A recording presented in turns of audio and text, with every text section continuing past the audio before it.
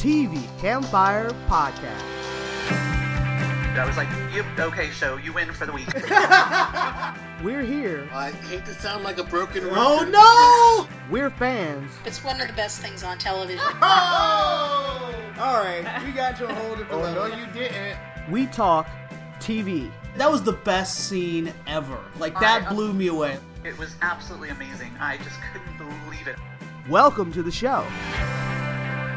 This is podcast number 529, and I'm Libby, your host, and this week we have returning guests. Hi, I'm Tom, and I'm Communication Chair at Palm Beach Atlantic University in Florida. Hi, I'm Allison, and I write reviews for Whedonopolis.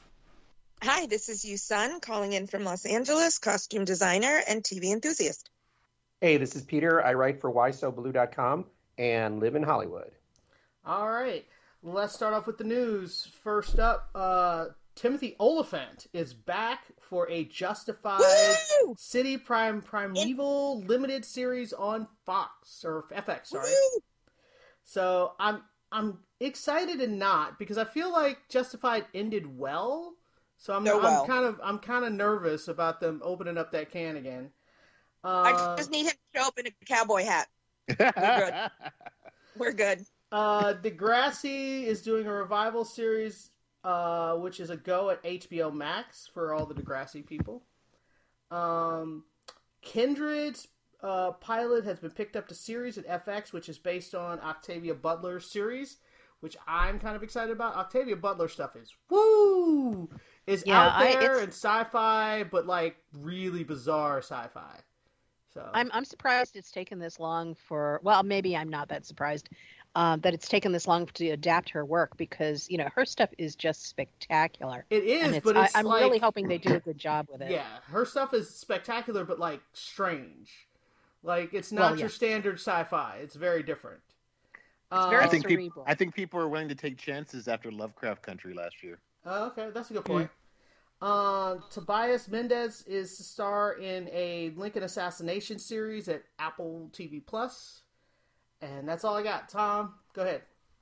Okay, a record 559 original scripted series aired last year. So it looks like we're heading there's more this year. Yeah, we might be heading towards 600. ABC has picked up Grey's Anatomy for season 19 with Ellen Pompeo, and they've also picked up Station 19, the spinoff, for season 6. The Fallout series at Amazon has showrunners Geneva Robertson Duarte from Captain Marvel and Graham Wagner from Silicon Valley, and Jonathan Nolan's going to direct the pilot. And his Off-Kilter Films, his production company with his wife Lisa Joy, is producing. Apple TV Plus has picked up The Morning Show for season 3. Yeah.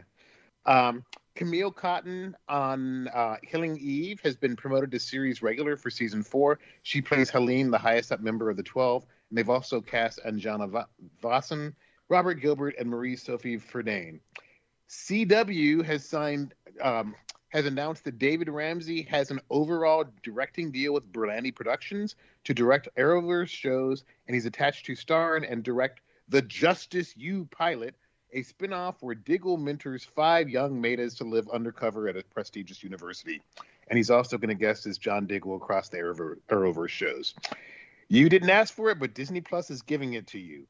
A The Santa Claus sequel series with Tim Allen reprising his role from the movies, and the Last Man Standing producers are writing it. Fox has wait. Just a quick question. So this is an entire TV series about Santa Claus? That is correct. Okay, continue. Have you seen any of the Santa Claus?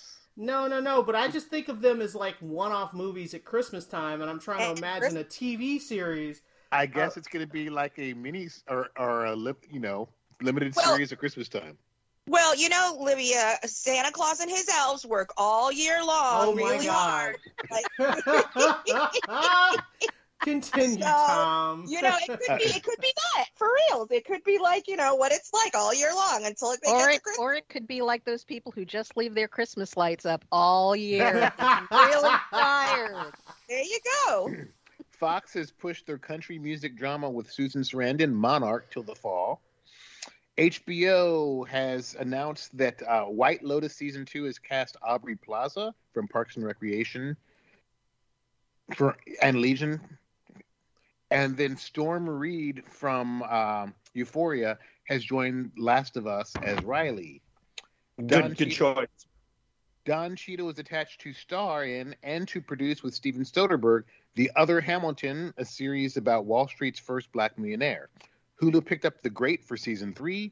Murray Bartlett from The White Lotus has been cast in Immigrant, the miniseries about the founding of Chippendales. And they ordered the comedy Reboot from Stephen Levitan with Keegan-Michael Key, Johnny Knoxville, and Judy Greer. NBC has ordered a Life Goes On sequel series, put pilot, which means they have to make it or there's a huge kill fee. Kelly Martin will star and produce. Chad Lowe, who won an Emmy for the original series, will also produce. And Nkechi Okoro Carroll from All American will be the showrunner. Netflix is raising prices across the board. Thanks, Netflix. Whoopee. The Witcher Season 2 was huge. 2.2 billion viewing minutes in the debut week.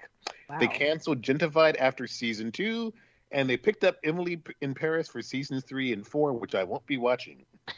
Shadow and Bone Season 2 has added Louis Tan from Mortal Kombat and Anna Leong Brophy from as Tamar and Toya Ki Batar, and Patrick Gibson from the OA as Nikolai Lansoff. Nickelodeon veteran Jace Norman has signed a development deal with the channel, including for a Henry Danger movie. And Peacock Peacock picked up One of Us is Lying, a teen drama for season 2. That's it. Oh, wow. All right. Let's start off with the shows. First up, we're going to talk about The Rookie. And as I recall, everybody was pretty salty about last week's version or episode of The Rookie. But I feel like this episode resolved all the issues that everybody would have had, which is it just all concluded. Like the terrible boyfriend that set up Nolan's girlfriend to go to prison, he basically gets caught pretty immediately, and then it's the whole, and then she's out of hot water. So all the issues. Oh, and even the young ADA who was a jerk to Chen, like, changes his tune. So it's like all the problems. All the problems kind of get resolved in one episode. So, Houston, what do you think? Yeah, I think I was very vocal about last time, and I'm a fan. I'm a huge fan, so they don't want to lose me. So I really kind of felt like the sharks were circling, and I thought, oh, they're going to jump the shark, blah, blah, blah. But here's what I will say that I do like about The Rookie, and it's been standard. They do not drag out, usually their storylines, their arcs, for very, very, very long. And since I didn't like this one, I mean, there are some exceptions to what I just said, but since I didn't really like this one, I have really not decided how I feel about Jenna Dewan as the girlfriend. I'm not sure if it's because I don't like the way her role is really written, or honestly, I don't know if I like her in the role. I can't really decide. And they've decided to make it a huge part. Like, Nolan has like no other storyline really, except being, the boyfriend. So I find that a little bit weird. So, but that being said, you're absolutely right. I think they tied everything up. And they did a much better job. And the last thing I will say is they also, and I thought this was great, they handled it really, really well. And I always wondered if they were going to address it when Chen took in that the homeless girl, you know what I mean? Right. And that was like a huge part. You know what I mean? And she, they really kind of delved into, not super seriously or in-depthly because it's The Rookie, but, what it was like or what it's like for a homeless teenager. She brought her in, and we really didn't hear a lot about any of the horrors or the way it kind of works. So I actually like that storyline, I mean, it's a little it's a little, old, you know what I mean? But it doesn't matter, It for me, I thought it made no sense that they never kind of addressed her life. She just suddenly was like rescued, and now she's a roommate, and now Chen's a surrogate mom, and I thought, well, okay. So I thought that storyline was excellent. And then Bomb, plot twist. I forgot her name, but the TO who used to be an undercover agent, pregnant. So that was a super surprise. And, and I really was like, oh, is the actress pregnant in real life? Because I was like, I didn't see this one coming. So, they keep things interesting. They do the thing that they always do, give everybody a storyline. Last thing I will say, though, is this. It seems like they've really pivoted to, and I liked this about the show, but they really seem to have no independent stories. Every, kind of story and every kind of case was like really revolved around each of their, personal storylines. And I wouldn't mind if they kind of went back a little bit, pulled back a little bit on the personal stuff. I love them. I do. And I'm interested in their lives, but I kind of wouldn't mind a little bit more of the old fashioned, police case procedural, but still way better improvement, much better than the last week or two. Peter, did you get a chance to check it out? No, I didn't see it. Boo. All right. Any other comment before we move on? All right. Next up, we're going to talk about Discovery of Witches. Season 3 premiered, and we have 2 episodes to discuss. And I will start off by saying I was not a fan of Season 2, and I dropped out. And I don't blame you. It got better. I had to backtrack. It got more watchable, but it was still a bit of a chore. I had to backtrack to watch the finale. I think I watched the last 2 episodes of season 2 so that I could start season 3. I just didn't think the going back in time part really worked as well for me. And they stayed there the whole season. I know. And so at least in season 3, we're in the present. I was like, okay, I can watch this. And so the first 2 episodes, I was afraid they were going to do the thing where who is the rage vampire? What is that going to be? And they made it pretty clear by the time you get to the finale of season 2 who it is. I was like, oh, it's that kid. And I like in pretty much the first or second episode. Is it the first episode? They pretty much tell you, yeah, it was totally the kid. So I like that they don't leave that lingering and make you like, is it who you think it is? Yes, of course it is. So now the question now is really, what are they going to do with him? Are they going to train him? Are they going to, what is his fate going to be? Is he going to bring down the family? And then you have them trying to find a cure with a bunch of random scientists. And I was like, the thing about these vampires is they can't hypnotize anybody. So if any one of those scientists decides they're going to start talking, I guess you got to kill them. So that's crazy. Let's start off with Allison. What did you think of this episode? Well, okay. First of all, we're talking about episode 1 or episode 1 and 2? 1 and 2. Okay. Well, I, like you, I was kind of disappointed by season 2. I did think that it got better towards the end, but yeah, it didn't reach the point where season 1 did, where I was really super engaged. I think that, if they just relegated that to half the season, it would have been definitely enough. This season, though, I think it got off to a better start. Like you said, we're in the present. We're dealing with characters that we've invested in and care about. And so right off the bat, it was just better because it's like, oh yeah, okay, we're back in the thick of things. It's almost like we were on vacation. Show kind of forgot itself. Yeah, well, they kind of were. And now we're back into this again. So, with all the political stuff with the council. What did you think of Knox in the council? All of that stuff I thought was great. That kind of surprised me that it happened so fast. And it actually, I was very relieved that it did, because usually these kinds of things just get dragged out forever. And I was glad that they just kind of, just chose a direction and went with that. But it's now he's kind of like a free agent. A wild card, thing. Yeah. The wild card, yeah.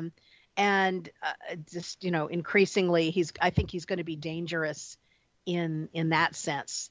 I think they're showing that he has less to lose now. Yeah, he's kind of there's an edge of desperation now, because he's been, kicked off and he is technically powerless, but he's going to do everything possible to get himself back in a position of power. Right. And so, yeah, I think he's much more dangerous than he was before. Houston, you were trying to say something? Oh no, I was just screaming. He went rogue. Here's what I will say. I haven't watched a lot of shows on the podcast, so this was one I did actually watch. And I'm careful to, stop at 2 because on the podcast, because I did see more. I think I liked season 2 more than everybody else, while fully admitting that the first 3 or 4 were almost impossible to get through. And so for me, I was very excited about 3 because I thought, okay, they kind of, they've got the train back on the tracks. So I liked it, but what was hilarious is I don't disagree that it was muddled and was kind of slow. And I know you called me and you were like, and rightfully so, you were confused. You didn't even finish season 2, but it was hilarious to me because I am a fan of the show and I did watch it. And I think I even rewatched it again just because I was bored at some point. And you were like, oh, who's this character and who's that character? And I was like, ugh. I was like, I don't really remember. And I was like, it was kind of so jumbled. And I was like, that guy, the Benjamin was, the guy who did something with the related to and then there was the other guy. And I don't know what those two do. So, and I still kind of, as the series goes on, obviously they kind of tell you more and it becomes very clear. But anyway, for me, I will simply just say that I too am glad that they came back to the present. They're juggling a whole bunch of characters. It's of note, I don't know if anybody really cares, but to add to my confusion, they recast Baldwin, the brother. And that was hilarious to me because I was like, oh my God, there's a third guy. I don't know, what his deal is. And I was like, how bad was season 2? I'm like, who's this dude? So Baldwin is not himself. Yes, right. And thank God they didn't do some sort of like reincarnation, jump spirits into a new body thing. That would have just been a major eye roll. They just ignore it, which is great.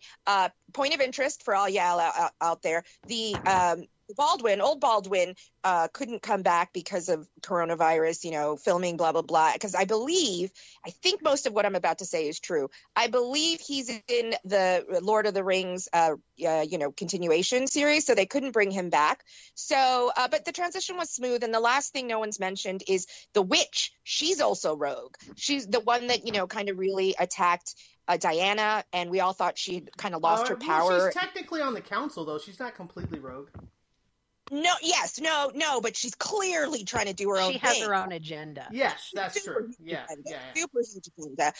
I don't even think she cares about being on the council that much. She just, so I find that very interesting because clearly that's going to come to a head. And that makes the stakes higher for me when watching what's going to happen to Diana. Because so far she's been pretty much pregnant and sidelined. Do you know what I mean? So I think she's pregnant in real life. Yeah, she's constantly pregnant in real life. So she was pregnant during the filming of season 2 as well. So, and we talked about that a little bit about the costuming adjustments they had to make for her growing belly. So, so I'm definitely, I wouldn't say excited, but I'm engaged and I'm interested. And because we're all barreling towards the end of the entire, show, the series, sorry. And I believe it's because they're ending with book 3. I don't know. I didn't read the books. Anyway, so I'm back on board stronger than I was. It's certainly not as good as season 1, which was a real gem and a surprise. Mm-hmm. So if anyone, wants to start the series, I think they'll be happy with starting, and enjoying season 1 and then hold on, push through 2 if and then hopefully season 3 will pay off. All right, let's move on. Oh, sorry, Tom. Tom wanted to say.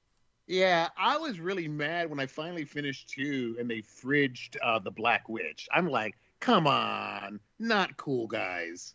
That's, this is the 21st century. I mean, well into it. And it was specifically to make everybody else mad. Right. So yeah, that was the only purpose for it. Really. Textbook definition of fridging a character and a lesbian character at that. Boo! So I was yelling at my TV. I thought the first 2 episodes were such an expository. You had the recast, and you gotta, you've been gone for a while. We were in London. I didn't see you there. Well, we were in London 400 years ago. Not their best moments. I mean, and then the reveal that Benjamin and Jack are behind Ben prompting Jack is the blood rage killer. It was really clumsily handled. So I'm hoping it. More engaging than season 2, but not as good as season 1. Yeah, I do want to add one thing. Getting rid of the other mother, has left Alex Kingston with like almost nothing to do. Oh, you're so right. And it's such a waste of Alex Kingston because she just Seriously. she's been reduced now that she doesn't have someone to play off of and the two of them to act like a power couple with. She just kind of stands around and looks concerned all the time. She brings tea. Tea. She did have that great conversation with the black dude who was. Oh yeah, that was good. That was really good. Because That was he really basically good. saying they accept you. We never got that. So Yeah, they accept my loss, or Baby they accept your steps. grief. Yeah, that was pretty Yeah, that good. whole thing was a nice that was really conversation. nice. Yeah. But that's All right. really all that she's been able to do so far. And the rest of the time, she just looks concerned and serves tea. Mm. That's All right. really a shame. We need to wrap that up. I still think it's a thumbs up. I'm enjoying season 3 so far. Sure. All right. Next up, we're going to talk about Boba Fett, and this is episode 3. And I know how Allison feels about this episode, so I don't want to start with you. Peter, you haven't talked yet in the podcast. What did you think of episode 3? I thought it was okay. I liked the goofy kids on the colorful motorcycles. It felt very like Flash Gordon serial, which is always what like Star Wars is like based on. But I thought the episode on the whole was kind of it still felt like I liked the second episode, but I still feel like on the whole Boba Fett feels like a series where the episodes not a lot really happens. Like so, yeah, it was. I thought it was okay. However, yes, I did like that. It seems like he meets this weird teen biker gang, and now they're kind of part of the crew. So the crew's getting bigger, and yeah, like that stuff I appreciated. And I guess, and I like the Rancor. I like seeing that he wants to like train there, and I liked seeing Danny Trejo. I was like, oh, Danny Trejo's in the Star Wars universe. Like that's cool. Like as the Rancor Wrangler. But like it still feels like. I don't know. It's except for the second episode, which I liked. It still feels like we're halfway through the season, and it just doesn't feel like it's really anything's happening. It's kind of weird. I will to go to address your point. I will say one thing I felt by the end of this episode is I finally understood why Boba Fett wants to be the crime lord, because when you see that everybody is killed and who is responsible for the death of his group of, what are they called? I forgot. Sand people. Tusken Raiders. Yeah. Tusken Raiders, yeah. When you find Or out sand people. who's responsible for that, I was like, oh, at least my impression at this point is that he absolutely wants to.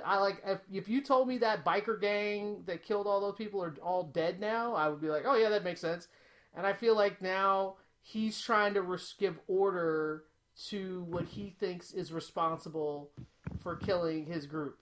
That's my assessment. I could totally be proved wrong in the next episode, but that's kind of how I was. Because that's the one thing that bothered me the most was why the heck is he trying to be a crime lord?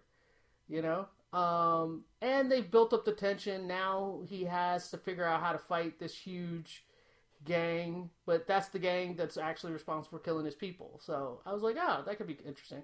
But I liked this episode, not as much as the second episode, but I still liked it. I thought it was enjoyable. Tom? Yeah, I'm kind of with you, Olivia. I liked it, didn't love it. For me, the flashback present day ratio, it's really uneven and jarring, and sometimes we're more invested in the flashbacks and sometimes we're more invested in the present. And it's like, kind of make up your mind. Right. So yeah, that's kind of not working for me. The supporting Ming Na is just amazing, and whenever she gets a chance to be badass, it's amazing. I didn't take.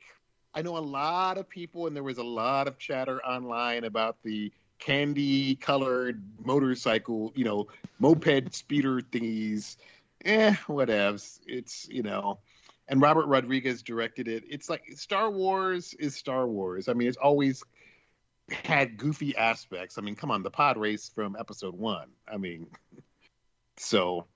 but yeah, it's just, it's uneven. That's the biggest, complaint I have. It's wildly uneven so far. Allison? Yeah, we were talking last week about, which direction is this series really going to go in, because the first episode was kind of weak, and then the second episode was terrific, and now the third episode to me tells me it's going to be more like the first episode, because it was just it was, you know, when I saw the original Star Wars trilogy, I loved the first two movies, and then the third movie I just kept feeling like I'm watching a 2-hour toy commercial. This is just merchandising. I'm being introduced to everything that's going to be on the shelves. And when I saw that biker gang, I got the same feeling. It's like, I'm not watching characters. They're not characters. They're just merchandise. These are the action figures and their accessories that are going to be on shelves that, you know, everybody's going to be promoted to buy, because absolutely nothing about them, they worked as characters. They were just there as you can buy these things. They're supposed to be these street urchins who are so poor that they can't afford water, and yet they can afford the latest designer clothes and great hairstyles and these bikes that look like, you know, they're right off the showroom floor.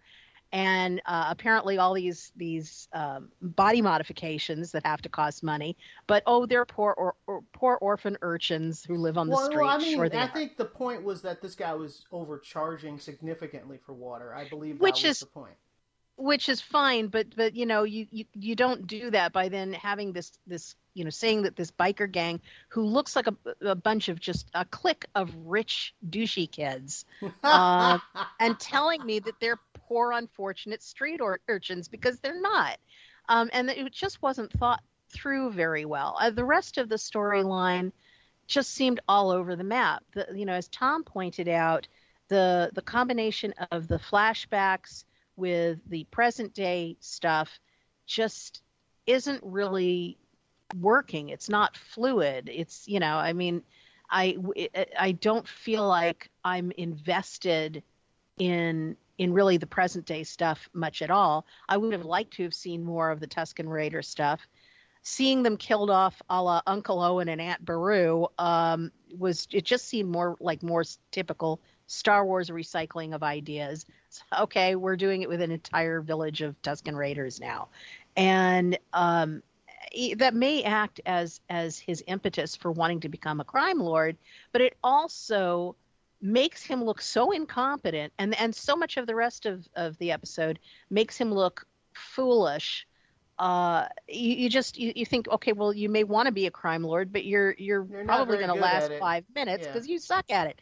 I mean, you know, he leaves the Tusken Raiders, and that's when they get attacked. He you know, accepts a gift from the twins without question. I love, you know, when they said, okay, we're giving you this gift, and they turn over to the creature and Danny Trejo, and I'm thinking, they're gifting him Danny Trejo? That's great. I'll take that. But the whole idea that he just, you know, lets them bring it in without even questioning it. I was suspicious too. I was like, is it trained to kill him? Yeah, I thought that too. I can't believe that it's not some kind of Trojan horse type thing. I mean, why else would they gift him anything? But that's the thing. He takes everything on surface, and it just makes the character look dumb. I think it's bad writing, and it's unfortunate, because I don't want to be thinking that of Boba Fett. I want to think that he's more clever than that. He's supposed to be a survivor, and Tamora Morrison is a terrific actor, and I would like to see him actually approach the character. Well, he personally is approaching the character with dignity, but the writing is not. So I was just not impressed with this episode, and I'm just wondering what's going to happen next. But I'm not encouraged. Next up, we're going to talk Naomi, and that is a new CW superhero show done not by Berlanti, but by Ava DuVernay. And so I will say right off the bat, it feels very different than any of the other CW superhero shows, which I think is very good. But on the other hand, I was enjoying the episode up until about the halfway mark, where the big conflict was like, oh my god, I have to update my blog on this superhero thing. What does this mean? And all the stakes have never been higher. And I was like, wait, are we watching the same thing? Like, it was weird. It was a really weird thing to hang the stakes of the episode on. And then she's like, okay, I was in the woods and this guy stole this orb from me, so I need to go get it back. So I need my friends to help me break in.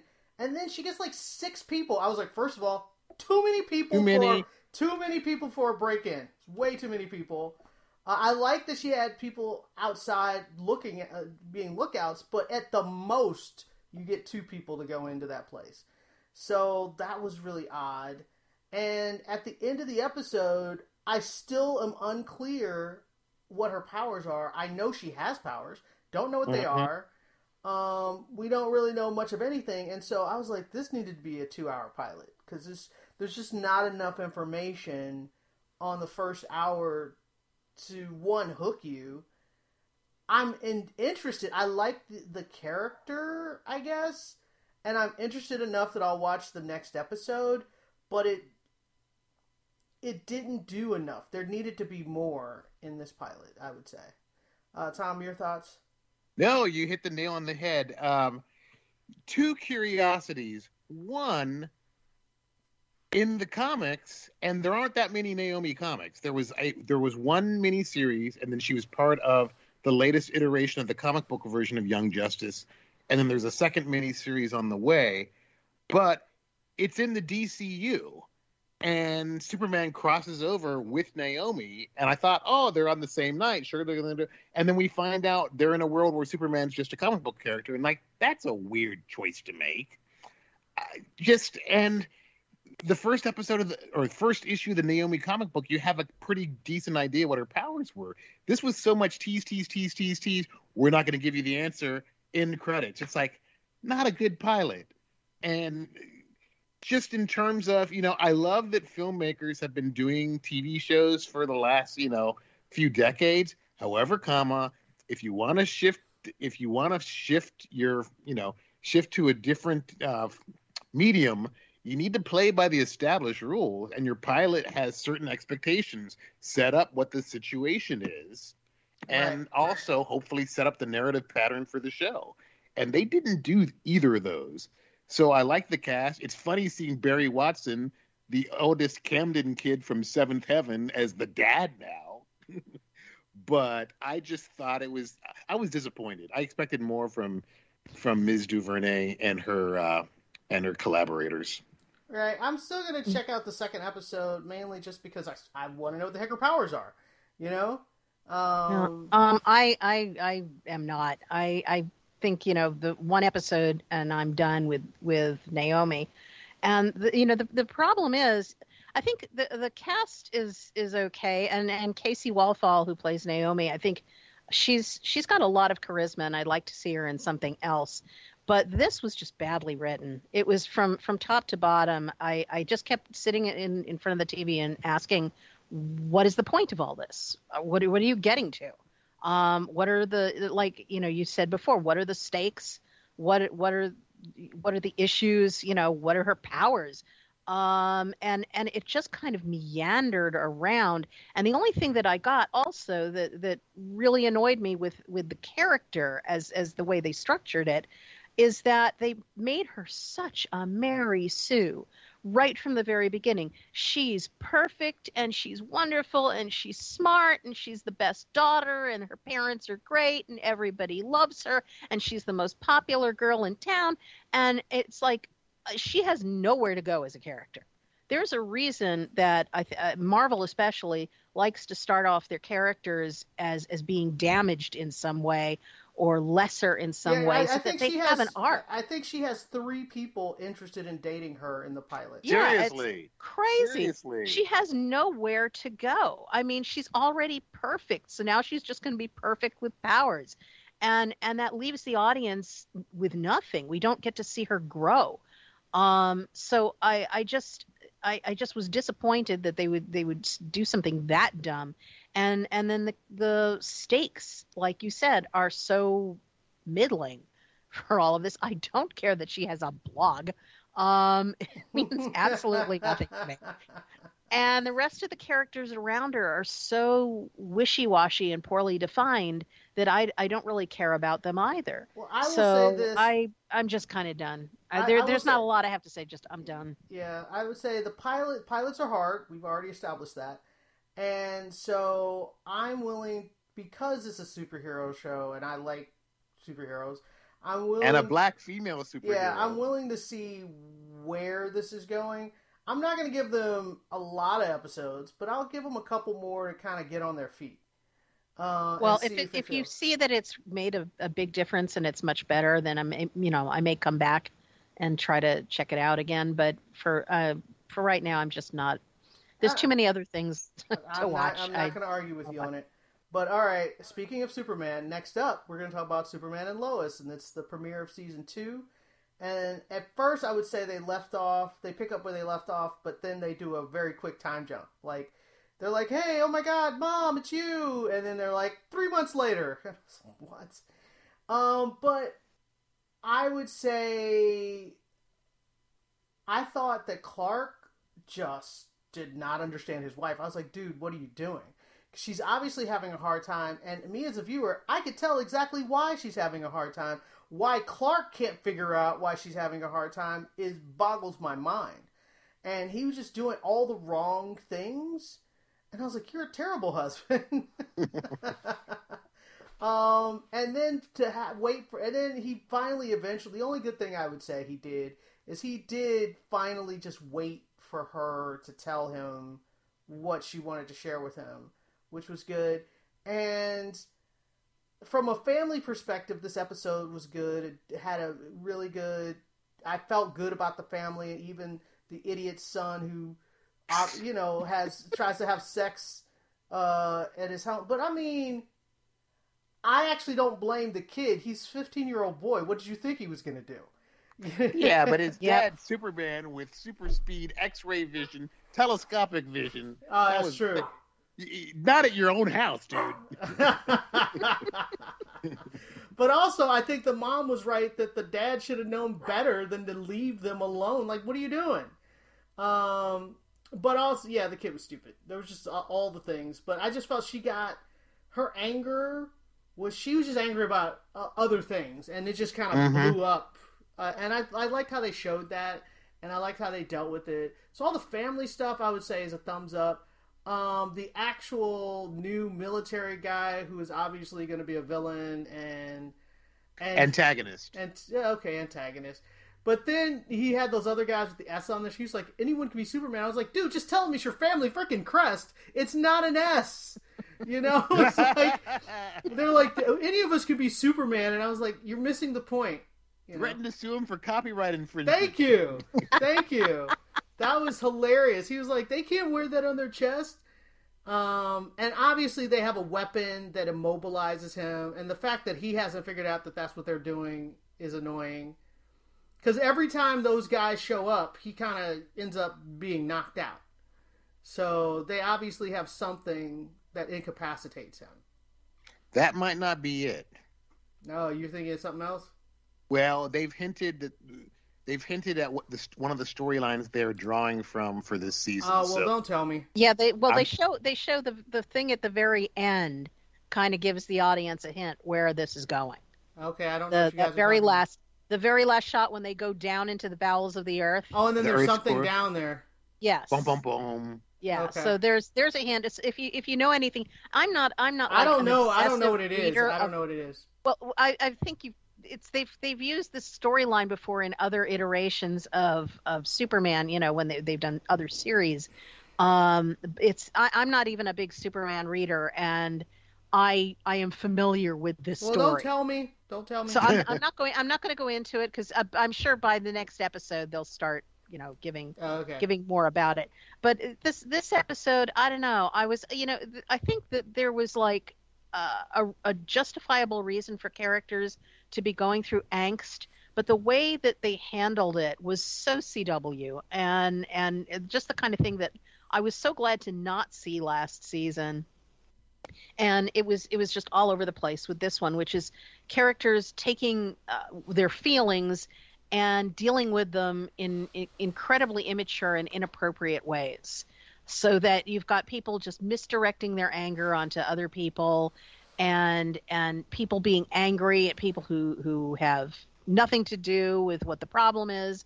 The Natalie character, the young girl, she has a lot of reasons to be going through a psychological trauma. Yeah, she saw her mother killed in front of her. She lost her entire planet. She's a refugee. She's surrounded by people who look the same but aren't.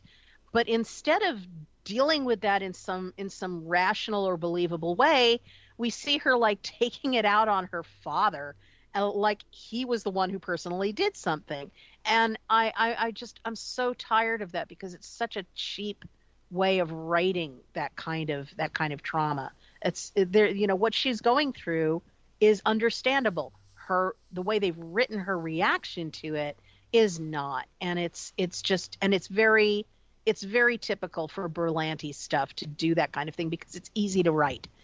So I was tired of that. The Lois's angst was also a little weird to me, because she has the issues of having miscarried a daughter who she was planning on calling Natalie, but this is clearly not the same person. She has not raised her, so the level of trauma that she's displaying, even though yes there should be something there, the level that they've got is way off the charts for what I think is going on. But again, it's easy to write that way, and it gives them a chance to do drama. So yeah, I was just disappointed with this episode. I don't think it was written very well. In the defense of Lois, the backstory about Mother Lane abandoning the girls, leaving them with General Dad, that's a new wrinkle on the thing, and that's interesting. So I really like this version of Lois overall, though, because she seems more fleshed out and less idealized, yet still a great reporter.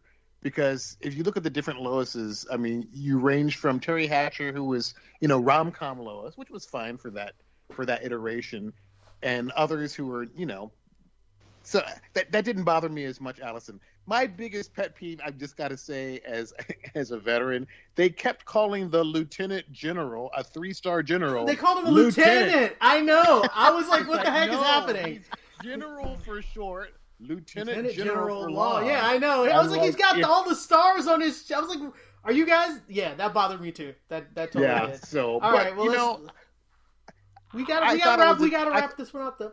I thought it was a decent opener. Next up, we're going to talk Station 11, episodes 4 and 5. And when you talk about flashback, flash forward, this show basically does one per episode. You're either in the future or you're in the past. So I will give them that, but also I find that I 100% like the flashback episodes way more than I like the future or post-apocalyptic episodes. So for episode 4, we were in the post-apocalypse, and it's the traveling circus goes to visit these guys through a minefield. They got to go through the minefield. They find out all the kids have been taken by the prophet guy, and then all of a sudden the kids come back, and they're like, what the heck's going on? And then boom. So, who else has seen this episode 4? Well, I've seen the entire thing. So what did you think of episode 4? I think we just went right past episode 3, which was the flashback episode. And I really liked everything in there, because I really liked seeing what the relationship was between Miranda and Arthur and all of the rest and then of the cheating and setting the house on fire. Yeah, all the flashback stuff, I think it's great. Miranda, the relationships with Arthur, her realizing he's cheating, her writing her comic, and you find out she's the one who wrote the whole comic. She ended up writing it twice, because the first time she set it on fire. And then you show her eventually giving him the new copy is great. And then in the other flashback, in episode 5, it's like a continuation. We get to follow the new wife, because he married his mistress and had a kid with her, and no one's paying any attention to the kid. Everybody's trying to go on with their career, and Arthur really doesn't like his mistress wife. He was always in love with Miranda, but for some reason he couldn't stay true to her. And so then he marries... I think it's partly because her biggest devotion is to her story. Right. And he just felt like he was being ignored while she obsessively created this comic book. And so it was like he was treating the comic book as if it was like a lover, someone who was taking away attention from him. So he essentially did the same kind of thing, and their marriage broke up. But they never really, neither of them stopped loving each other. That's true. It was just this really unfortunate and dysfunctional situation. And as a result, he really kind of ignored his second wife and his child. Right. And he let a kind of a toxic relationship start between them. Right. So in the episode 5, I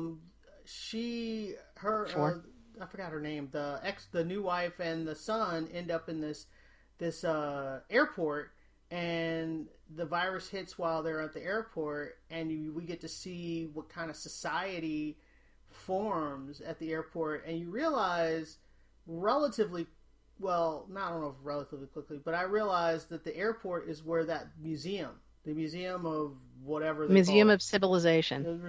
That's what the airport is going to be.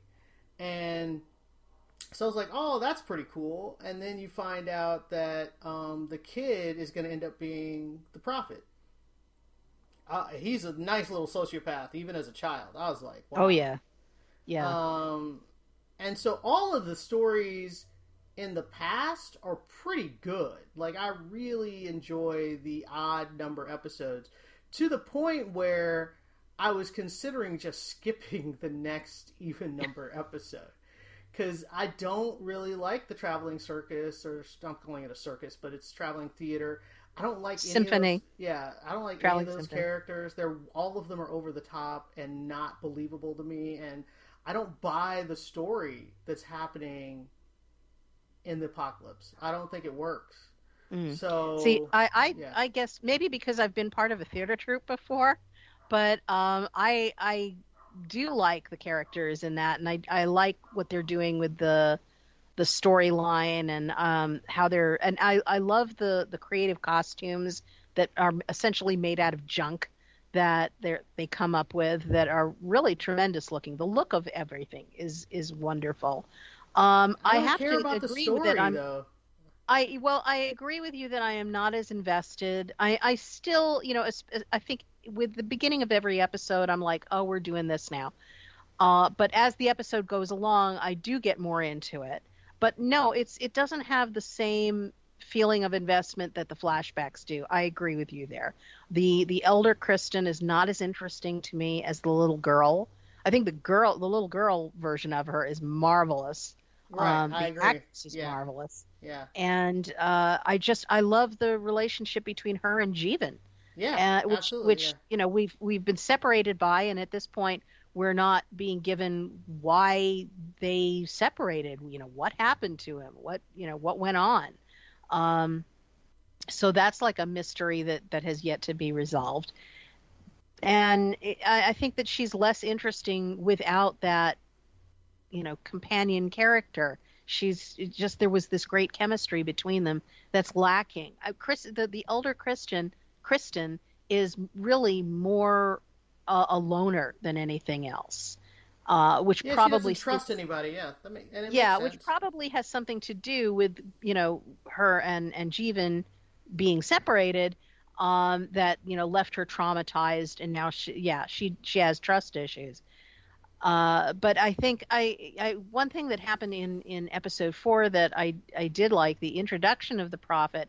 He is clearly a threat, and I like the way that, I almost like the way she dealt with it. She didn't finish it off was the problem.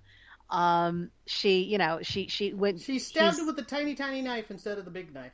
Yeah, and then she walked away before she made sure that he was dead, which no one should ever do. It's like Right. finish it off. If you're going to go there, do that. Yeah, if you're gonna I kill him, was kill him. Right. Yeah, I was impressed that she didn't just stand there like a victim and listen to him threatening everyone she loved. But once you've gone in that direction, finish it. And so, of course, the predictable happened, and his body was missing by the end of the episode. And we know he's gone off and survived. But yeah, and I don't find him as a kid he was creepy, but as an adult I find him annoying. So yeah. So that's the thing. I think this Station 11 is half good. So I will say, 'cause having seen all of it, I'm not going to give any spoilers, but they do end up dovetailing things and combining the two stories in a satisfying way so that you don't feel as split as the series goes on. It does get better in that regard. All right, no promises that I'm going to keep going. I literally might just skip to episode 7. Like I'm really tempted. I really don't feel like watching 6. All right, next up we're going to talk about Peacemaker, and I'm going to let Peter start off since you've watched the most episodes. Peter, what did you think of Peacemaker? I liked it. I was surprised how. I mean, I guess I shouldn't be surprised because I do like James Gunn. I liked his Suicide Squad. I liked Guardians. I liked his more B movies he did in the early 2000s. So I thought that the show has an interesting niche of like, it's very obviously like the Suicide Squad movie. It's very obviously embracing its kind of like vulgar kind of 80s rock, like type of thing. Like, it's basically, an R-rated superhero like type of thing. And I would totally understand if some people would find that a turnoff and stuff. Totally get that. Like, it's not. My first thoughts in the first 5 or 10 minutes, I was like, oh, this is clearly not going to be for everybody. But I don't know. I was surprised. I mean, I watched all 3 in a row, and unlike Boba Fett, I think that each episode feels like its own thing. Like, it feels like a television show. It doesn't feel. Sometimes I think Boba Fett feels almost like, a 4-hour movie that they just split into parts to air. This feels like, no, each episode it's like he has a goal, the team has a goal, by the end it's resolved, but there's like something else that they have to do that continues the story. So, and I thought that, John Cena's Christopher Peacemaker character is pretty unlikable in the Suicide Squad movie. So pretty much from frame 1, they have to sort of make him more likable. Like, they have to really lean into like, no, he's not like the terrible guy that we saw in the first movie. And like, yeah, I mean, that takes some getting used to. Like, it's just like, all right, because the show's about him, you just have to get used to that, I guess. But I don't know. I think Senna is a good match for the role. There's a lot of physicality as a former wrestler. In the second episode, there's a lot of him like doing a lot of pratfalls and falling out of a apartment where, wrestlers had that thing where everything they do can feel like, oh my God, it causes him so much pain, and it's very theatrical. But I think that it works for someone like Senna or Dwayne Johnson or other people that were like former wrestlers. And I think the supporting cast is good. And then the only other thing I want to say is that I often skip the opening. You know how like when you watch a show, you can skip the opening, like the intro, like, yeah. And the Peacemaker one is this goofy like 80s rock song where the cast comes out and dances in this kind of silly manner. And I have to say, I watched all 3 and I never skipped it. Like, I just thought it was very silly and fun. It like gets me in the mood for what the tone of the show is. So, I'm totally enjoying it. Like, if they had posted the whole series, I probably would have watched all of them. I don't think the plot or anything else is like super original or anything like that. No, absolutely not. I'm just surprised. I'm very engaged by all the characters. I think they're all pretty fun, So, So not saying best show ever, but But yeah, it's just, solid thumbs up for me. Tom. I thought the pilot was just okay. I thought it was kind of weak. Episode 2 got better. Episode 3 got even better. It's just interesting because what they've done with these characters is not what the comic. I mean, completely divorced from the comic books. You have to just deal with that. For me, the thing that I think that works best is Danielle Brooks. We have 2 characters from the movie who continue their parts from the movie because the movie was a backdoor pilot for the series, and then the reveal at the end, toward the end of the pilot, Danielle Brooks is Viola Davis' daughter. She is I'm blanking. She's Amanda Waller's daughter, and she is a mole. And what's interesting is people on the team are suspicious about her last-minute addition to the team, and obviously they are justified, but they don't know why. So the one thing I don't really care for is, and I'm a big fan of Robert Patrick in general, I don't like where they're going with his dad, who is this white supremacist, and the idiot dude from the movie. Peacemaker's car is outside this butterfly, the first assignment. His car is outside, so quick, change the registration of the car. So the dude changes it to his dad, and the dad gets arrested and put in jail. And then the white supremacists gather around him. I'm just like, oh, yeah. I mean, I know where James Gunn is politically, but I just think right now, not the right time to be doing that, just for a variety of reasons. But, Tom, I'll keep watching. Tom, wait, did you watch? I saw all 3. Right, but did you watch so like at the end of every Peacemaker, there's like a bonus scene, but at the end of the 3rd episode, because they aired the first 3, at the end of the 3rd episode, they have like a, this season on Peacemaker. Yep.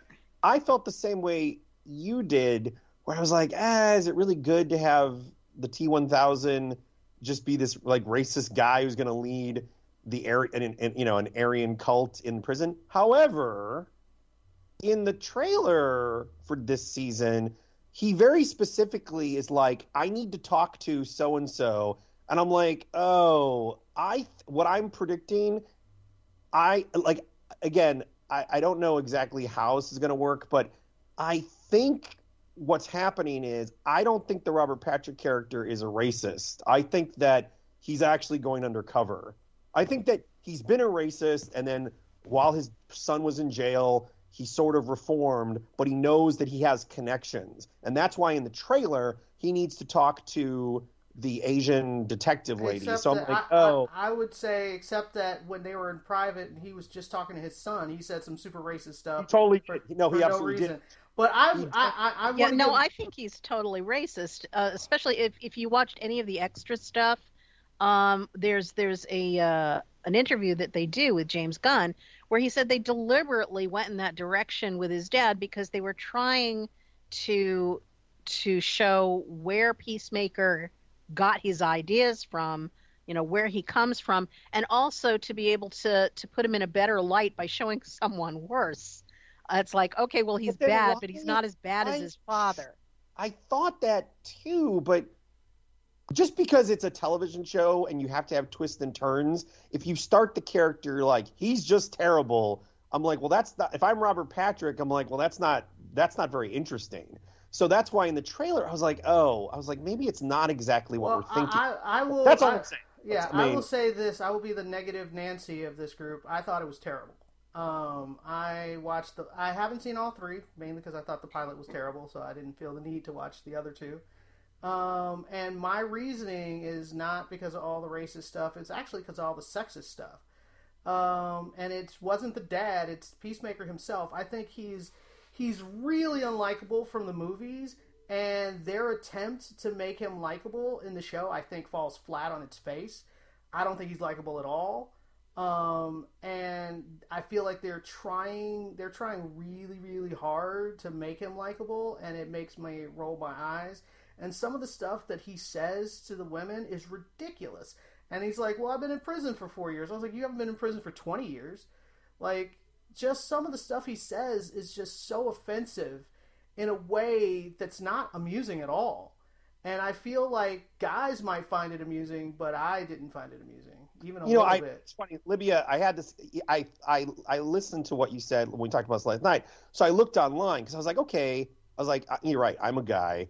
To me, it seems like they're clearly making fun of Christopher. We're not supposed to think that his sexist jokes are good. Like, we're not supposed to be like, yeah, he's great. But they are trying to make us like him, and I don't think that works. Well, yeah. I think that there's also because I think that you're both making good points, and I kind of fall somewhere between the two of you. He needs to start out from a certain point because we did see him as just a full-out villain in the movie, and they need to acknowledge that. So they need to start him from a certain place and say, okay, well, now he's going to grow from here.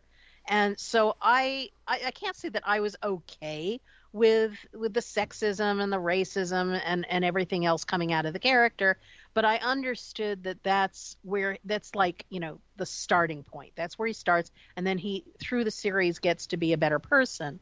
I mean, how much better is arguable, but that's I think the idea behind it.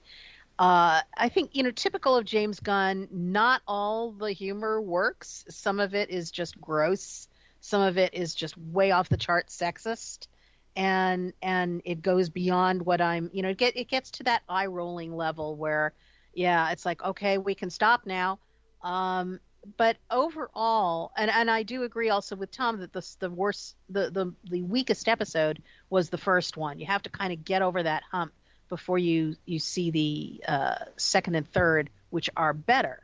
But I don't think it's the greatest thing ever, but I'm interested enough in it to keep watching. It's grabbed me enough that I feel like, okay, I'll at least keep watching until the end of this. Unless it does something to really alienate me, I'm in for it. And I do also love those opening credits.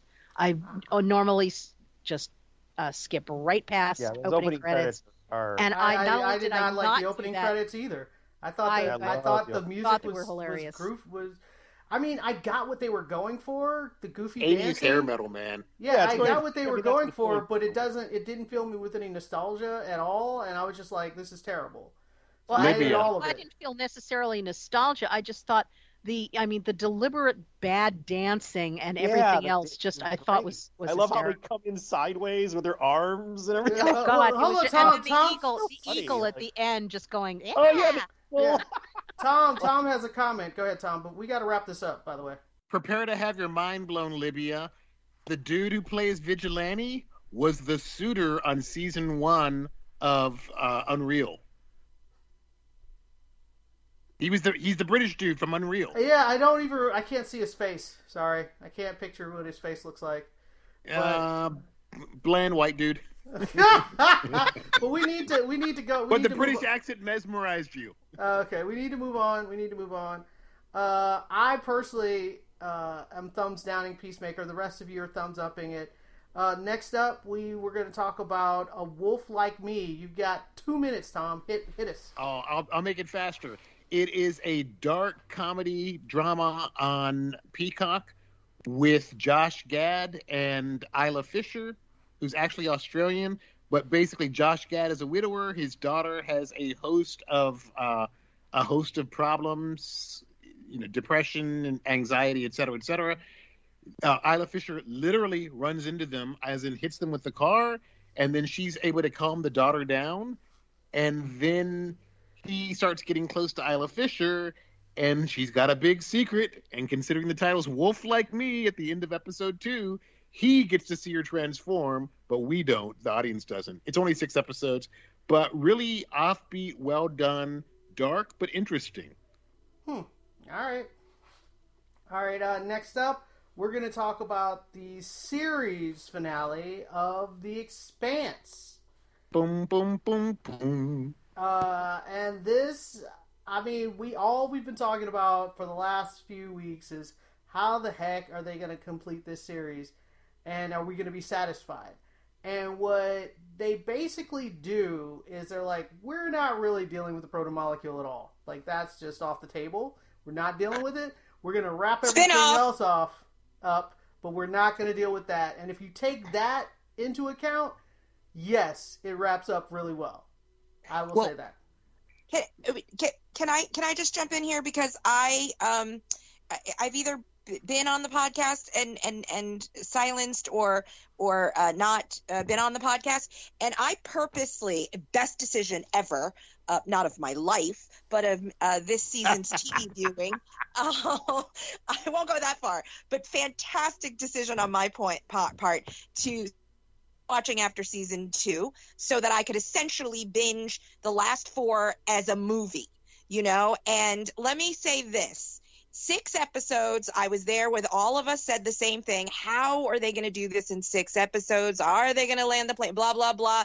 Listen, Game of Thrones people, this is how you take 6 episodes and finish up a series, because I think that, like you said, Libya, minus the proto-molecule, which personally I don't care. They left it as a cliffhanger, right? With the whole Pet Cemetery thing, bringing the kid back. I was just like, oh, I don't want to watch any of this. But they tied it in, purposefully. And then, the leader of the guy was like, yep, you're on your own. Bye. We've discovered the secret to life, and we don't need any of y'all. Bye-bye. So that was sort of tied up in that way, and clearly spin-off. But I want to talk about specifically, besides saying that I thought that season 6 was very strong for a goodbye season. And I was very much thinking, like all of you, how are they going to tie up all the loose ends? So I will tie up my loose ends, meaning Avasarala, her costumes, let's not stop talking about those, because they need to go down in history. I would like to see a Metropolitan Museum of Art costume retrospective of just her stuff. I would absolutely go. That being said, I really thought that I really want to say this about Expanse. I thought about it the entire time I was watching season 6, but very much in the ending, season 5, whatever. Well, I love how they treated the women on the show. It didn't do the thing where I feel like in the last 10 years or more we've overcorrected, and these women say, all the women save the day, and all the women are this and this and that. To me, I felt like the show did 2 things really well. It straddled the line of being totally gender neutral.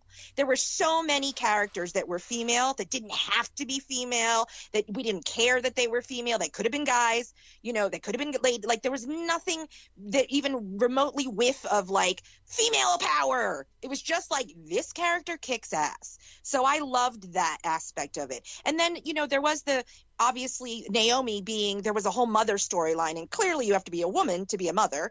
But it wasn't really just her being a mother. I mean, clearly they leaned into that towards the end, but Philip, or the son, right? That's the son. Was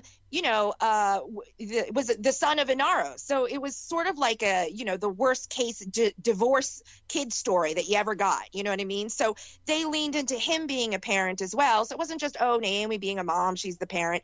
He had a lot of mommy and daddy issues. So that being said, I will skip and just say that, I just was inhaling and exhaling. The battle scenes have always been so good on this show, including specifically the in space kind of stuff.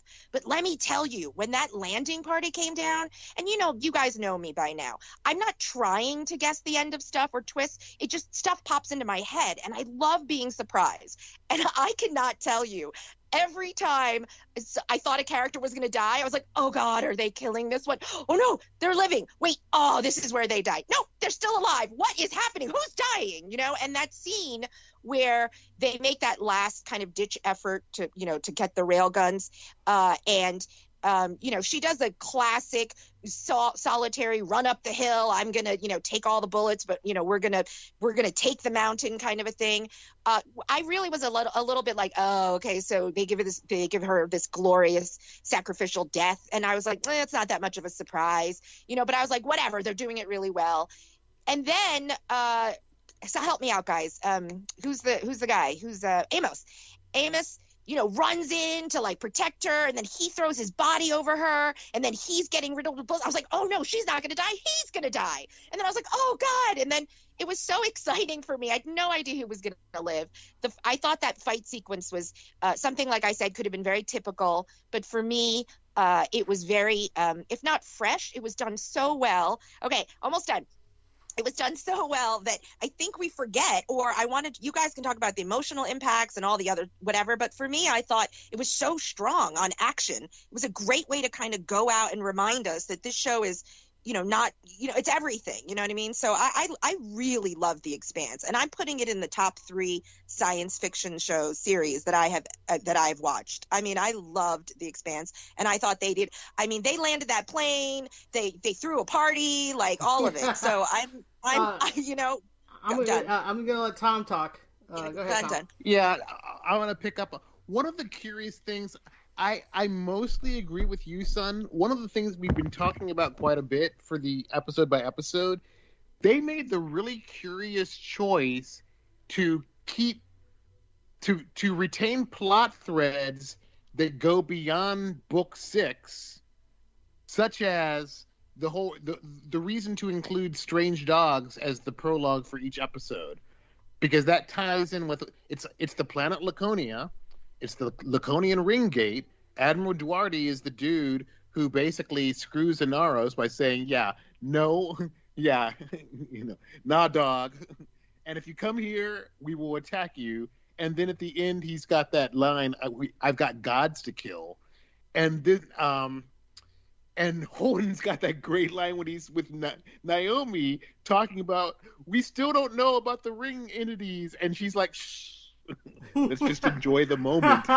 So it's almost like a big tease. Yeah, we're done with the series, but go read books 7 through 9. You'll get the answers. What's really fascinating, though, is if you watch through the closing credits, something is coming through the ring. Something. Oh, I think I missed that. Ooh, I'm gonna rewatch. Go back and watch them. There are these sparks of red, and I saw those.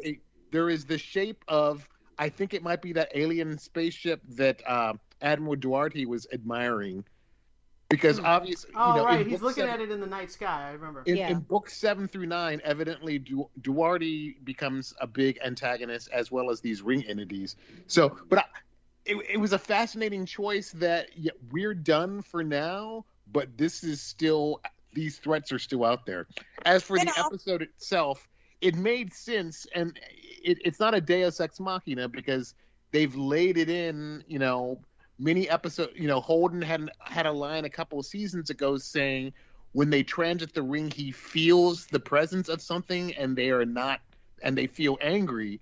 To the end of last season, where Tim DeKay's, Martian ship just gets vaporized or whatever. Right. So, and then the mystery of this season, and Naomi telling Holden, hey, I've noticed this is what happens. Ships disappear when there's a lot of stuff going on. So if we trigger it and tick them off, maybe we can get rid of Inaros.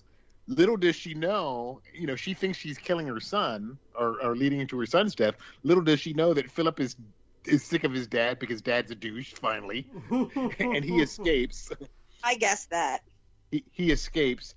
But I thought it was a good finale in terms of, I thought for so many times, I thought they're gonna kill Bobby, they're gonna kill Amos, they're gonna kill. I was so tense. I was holding onto my couch. I was holding onto my couch, man. Oh, I'm glad they didn't kill anybody, but I thought it was a solid finale. And the advantage they had over the Game of Thrones people is they had books that were finished. That were actually finished. Instead of making up stuff. Yeah, Allison. But I love that Holden screws over Avasarala one last time. Yeah, that was great. It's totally in character. Wait. In character. Allison, go ahead. You haven't spoken yet.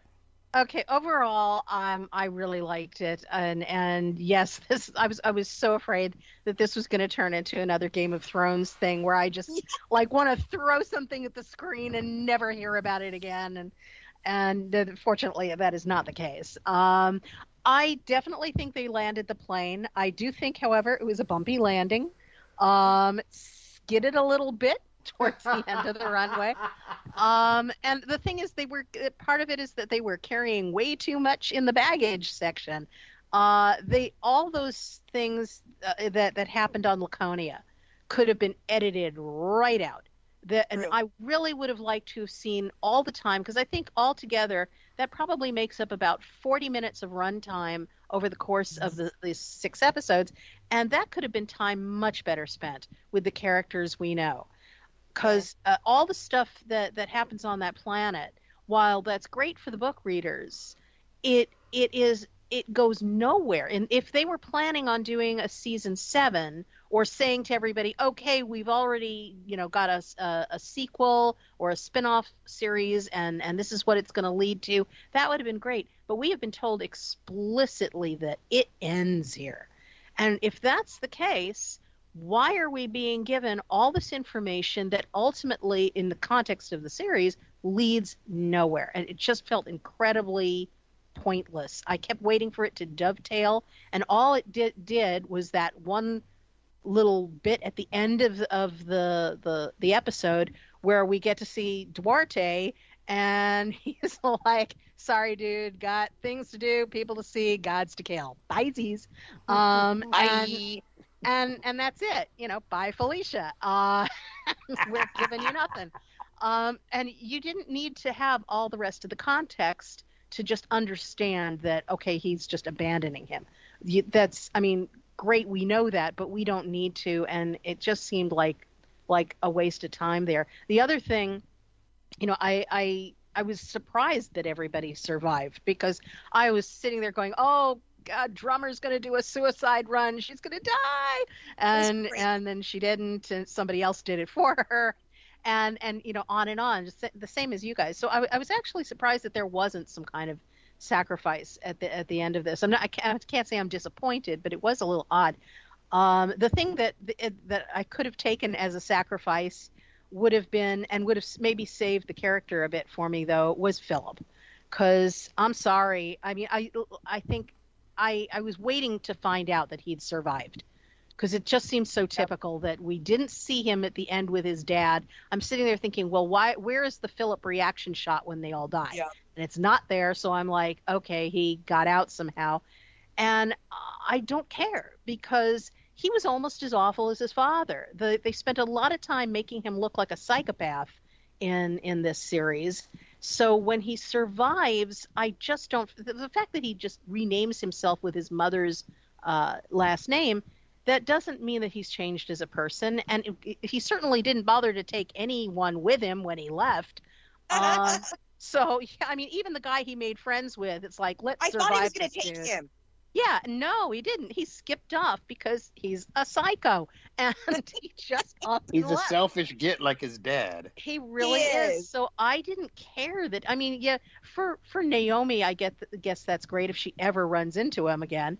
But for me as a viewer, I don't care that he survived. I would have been happier if he had done something to sabotage the ship and do the right thing. I thought he was going to do that. I thought he was going to kill the dad. Something. I thought he was going to kill the dad. That would have been impressive. That would have rescued his character for me. Not just skipping out. But they didn't. And so yeah, there's a lot to love in the ending. All the things that you guys brought up, but I don't think it was perfect. I think there were things that they could have handled better. But it is what it is. Peter, I agree. Peter, your thoughts? Yeah, I thought it was a pretty good finale. I totally agree about all of the stuff with the kids that takes up, like Allison said, 40 minutes of our 6 hours or whatever, being kind of a waste. I guess that leads to, the 30-year time jump spin-off series, if it ever happens. But every episode that happened, I was always like, why are we spending time with these people? So I didn't, yeah. But yes. I thought it was a pretty good finale, and I also it was one of the weird finales where, with the exception of Philip, because obviously I'm not a fan of Philip, I was happy that we didn't really lose our major character. Normally in a finale, it's like, oh, you might lose, who knows, maybe half of the main characters could die. And all the characters most of our main characters are in a position where they could die. You know, Drummer could die right now. Amos could die right now. And I guess it's a testament to how much I like the characters that I was happy that they didn't kill them, that I was like, oh, thank God, they're okay. And I also appreciated besides Avasarala's awesome outfit and necklace at the end, I liked that they gave her a chance to spew an expletive at Holden for one last time. You know, I was like, oh, that's great. You know, I'd like to bring up. I want you to talk about this too, real quick. I'd like to bring up the fact that at the actual point of the entirety of the show, which is the Belters being treated like crap by both Earth and Mars, and that meeting that they have at the end where Vasarala's like, I give you my word we're going to take you into account, and I give you my word this. And then Drummer was like, fine, then put me in charge, and I give you my word that he's like, how does that feel? Like, I really appreciated that conference and that conversation, because it is literally the summation of what this entire series is kind of about, is that you had these three factions and they all came to war in different ways. Earth and Mars were at war, and then the Belters were at war with everybody. And finally, when you get them all to sit down at the table, you still have the same issues and prejudices, and somebody's got to give. You know, somebody has to do it. Go ahead. Well, Peter. they did. Holden took care of that. I know, but Peter, go ahead. Which is brilliant. I thought one of my favorite lines that I'm glad Libya reminded me of that scene was that while like other great, you know, sci-fi or fantasy shows, you know, it has roots in politics of the world and everything, of course, you know. And I have to say that this whole time that we've been dealing with Marcos, I was always like, well, he's too charming and smart to be a stand-in for Trump. It's like, nah, it's not that. It's not a one-to-one. It's like he's not literally that guy. However, I really liked Holden's line at the meeting that Libby is talking about. There's a moment where Holden says something about, they're talking about, yes, about the Belters and the Inners and Mars. And Holden says something about, like, you were talking about a group of people that they saw what it's something like they saw what the future they saw the future and they weren't in it. And they weren't in it. And I was like, when I heard that line, I was like, wow, that's pretty much kind of what we have in our country when we talk about the QAnon people and Trump supporters. And, like, I'm not saying it makes me feel bad for those people, but it felt like it rang really true. I was like, wow, that is something about perhaps, you know, rural America or something. It's like, how would that feel? To feel that, you know, your country or your world is progressing and your way of life is not going to be there. And I thought that worked really well for me. I'm not saying it's literally a Trump thing or something, but I thought that was pretty resonant for me. And I really appreciated that one line. All right. You know, I just want to say one last thing is I loved the writing. I don't know how much, you know, how new this is for any of us, but I really enjoyed the writing. There were really a lot of moments where there were, quote unquote, lines were really beautifully done. And I think the acting was, was worthy of the writing, you know, and and vice versa. So that was very strong for me also, with this one exception. I don't want to end on a down note, so somebody else talk after me. I've had problems with Inaris, the character, the actor, and this and that. And I was a little disappointed with his whole Henry V speech, where he was trying to get, you know, everybody all riled up. And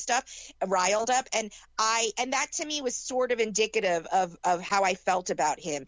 He was a little bit of a mustache twirler, but his relationship with Philip kind of, I think, made it less so and gave him some nuance and complexity. But that being said, I do agree actually with everything, you know, Allison said about what was kind of weak. But because to me the series on the whole was so good, and because it really did try, you know, to do the right thing, even by sparing us all, each one of us, whoever your favorite character was, none of them died, but they made it exciting, you know, so there's a ton of red herrings, and normally I get really annoyed by that, but the way they did it just upped the ante even more for us. So for me, like I said, I think I liked it, the finale, more than all y'all, but it wasn't without some, you know, some slippage. But I haven't spoken yet. I love like the finale. I like the finale. Finish I was it. about to say, I love the finale. One thing I wanted to talk about is I watched the behind the scenes of this one, and the woman who plays Naomi, Dominique, I believe her name is. Dominic Zipper. She basically was saying that in the last sequence where, after she pushes the button and basically thinks she kills her son, she has this moment where she just kind of collapses and screams. And that was a really powerful moment. It doesn't last very long, but it's not in the script. She just did it. The guy who plays Holden said he was off screen and he was just there for her to have somebody to talk to, and she does that, and he said that he was just standing there watching her perform and he started crying. And then there's the part where he goes in to give her a hug and she's pushing him away as he's trying to comfort her, and they said that came from in the script. The script has Holden there hugging her, giving her comfort, and the actress was like, no, I should be alone. Why is Holden here? It has nothing to do with him. And so they ended up coming up with a compromise, which is he goes in to give her a hug to comfort her, and she pushes him back and pushes him away from her. And that actually was even more powerful. I think that's more powerful. Yeah, and all of that I think is really just kind of amazing. And it talks about just the performances of the show and how excellent they are. So this was her first major acting role too. Yes. No way, really? Yes.